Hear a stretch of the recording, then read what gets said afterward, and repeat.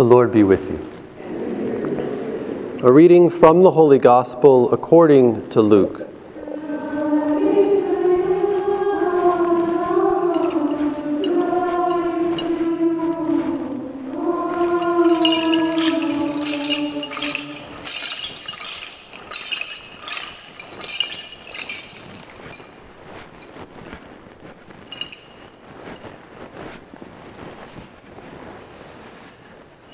Mary set out and traveled to the hill country in haste, to a town of Judah, where she entered the house of Zechariah and greeted Elizabeth. When Elizabeth heard Mary's greeting, the infant leaped in her womb, and Elizabeth, filled with the Holy Spirit, cried out in a loud voice and said, "Blessed are you among women, and blessed is the fruit of your womb. And how does this happen to me, that the mother of my Lord should come to me? For at the moment the sound of your greeting reached my ears, the infant in my womb leaped for joy. Blessed are you who believed that what was spoken to you by the Lord would be fulfilled." And Mary said, "My soul proclaims the greatness of the Lord. My spirit rejoices in God my Savior, for he has looked upon his lowly servant. From this day all generations will call me blessed. The Almighty has done great things for me, and holy is his name. He has mercy on those who fear him in every generation. He has shown the strength of his arm, and has scattered the proud in their conceit.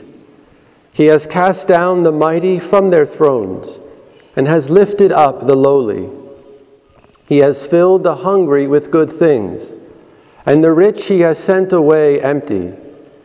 He has come to the help of his servant Israel, for he has remembered his promise of mercy, the promise he made to our fathers, to Abraham and his children forever." Mary remained with her about 3 months and then returned to her home. The Gospel of the Lord.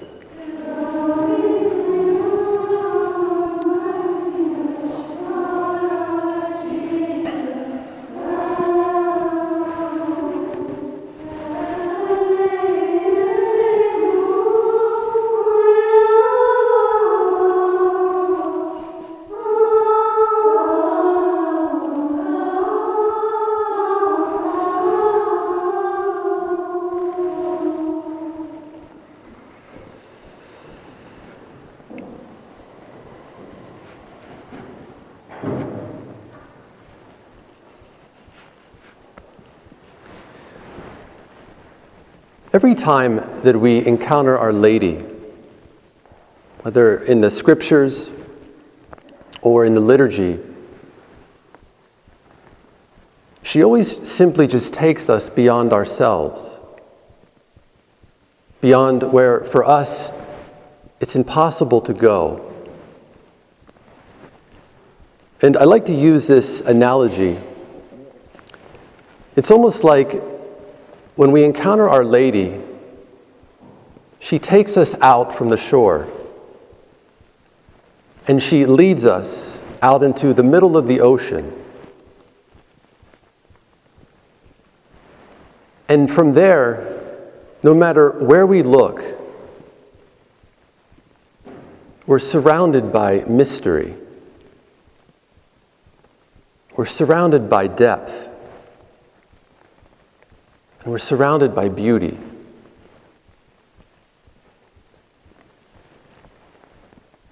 And today, as we celebrate this Feast of the Assumption, certainly all of those things are present. But there's something more that Our Lady does today.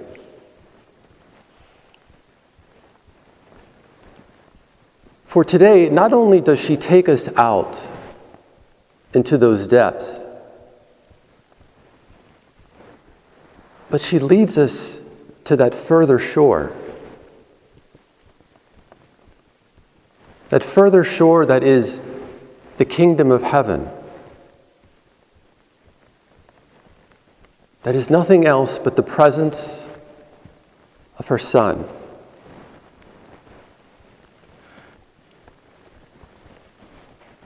For what is it that we are celebrating today? For we are celebrating essentially Our Lady's Passover. That she who was conceived without the stain of original sin, that she who was the first one to believe in the gospel, and that she who was always faithful to her Son enters immediately after her life on this earth into the glory of heaven.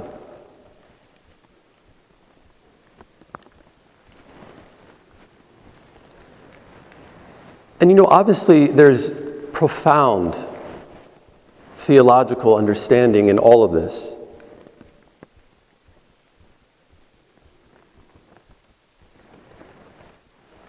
But today we're not just celebrating theology, but we're also celebrating through Our Lady a deep reminder of who we are and where it is that we are going.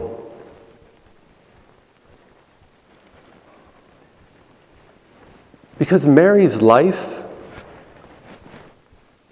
is our destiny. That for us now here in this world, we live by faith, by hope, and by love.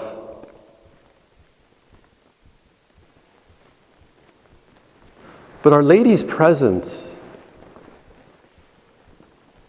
is a reminder to us, a confident assurance that what her Son has begun in us in baptism ultimately reaches its fulfillment in our own Passover from this life.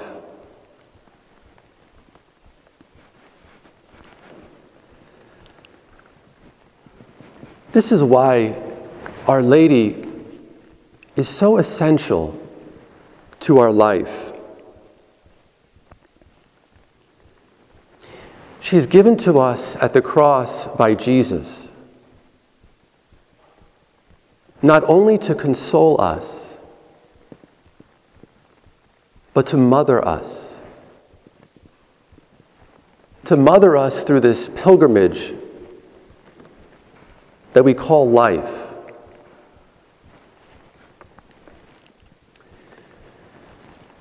Many people can speak about heaven.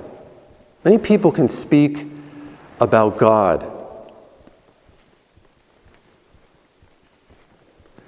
But Our Lady is the only one who has the real experience of what that is like. Our Lady is the only one who has that real experience of what the fullness of the life, the light, and the life of her Son is like.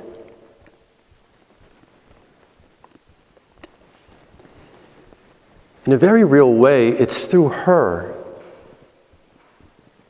that heaven becomes perceptible, that we can even begin to glimpse that further shore that is our destiny.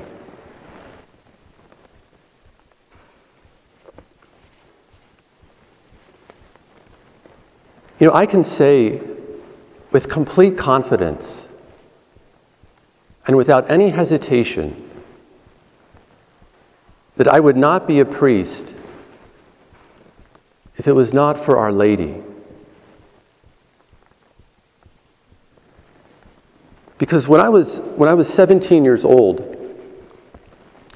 my mother was diagnosed with depression that was so severe that she essentially would never recover.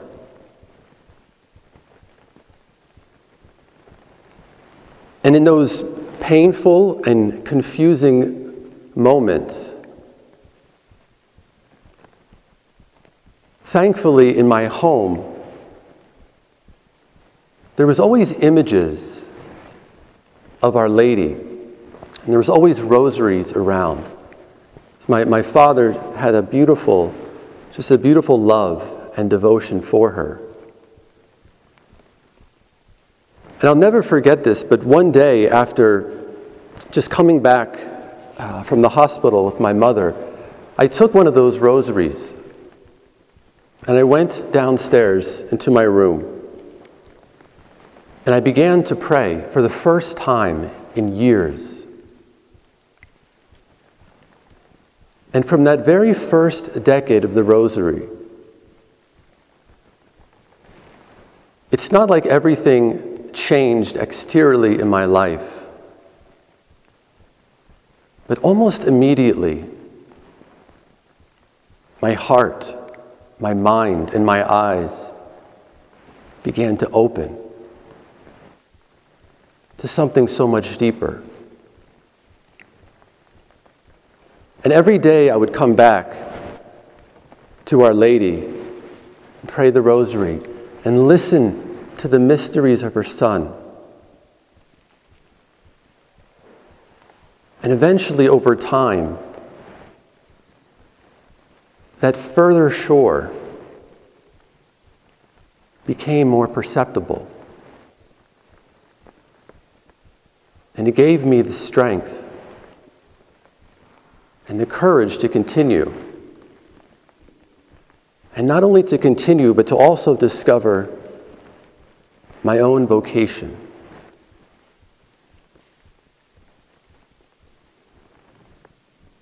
This is the power and the beauty of Our Lady's presence in our lives. For what is it that a mother desires for her children? But simply the best.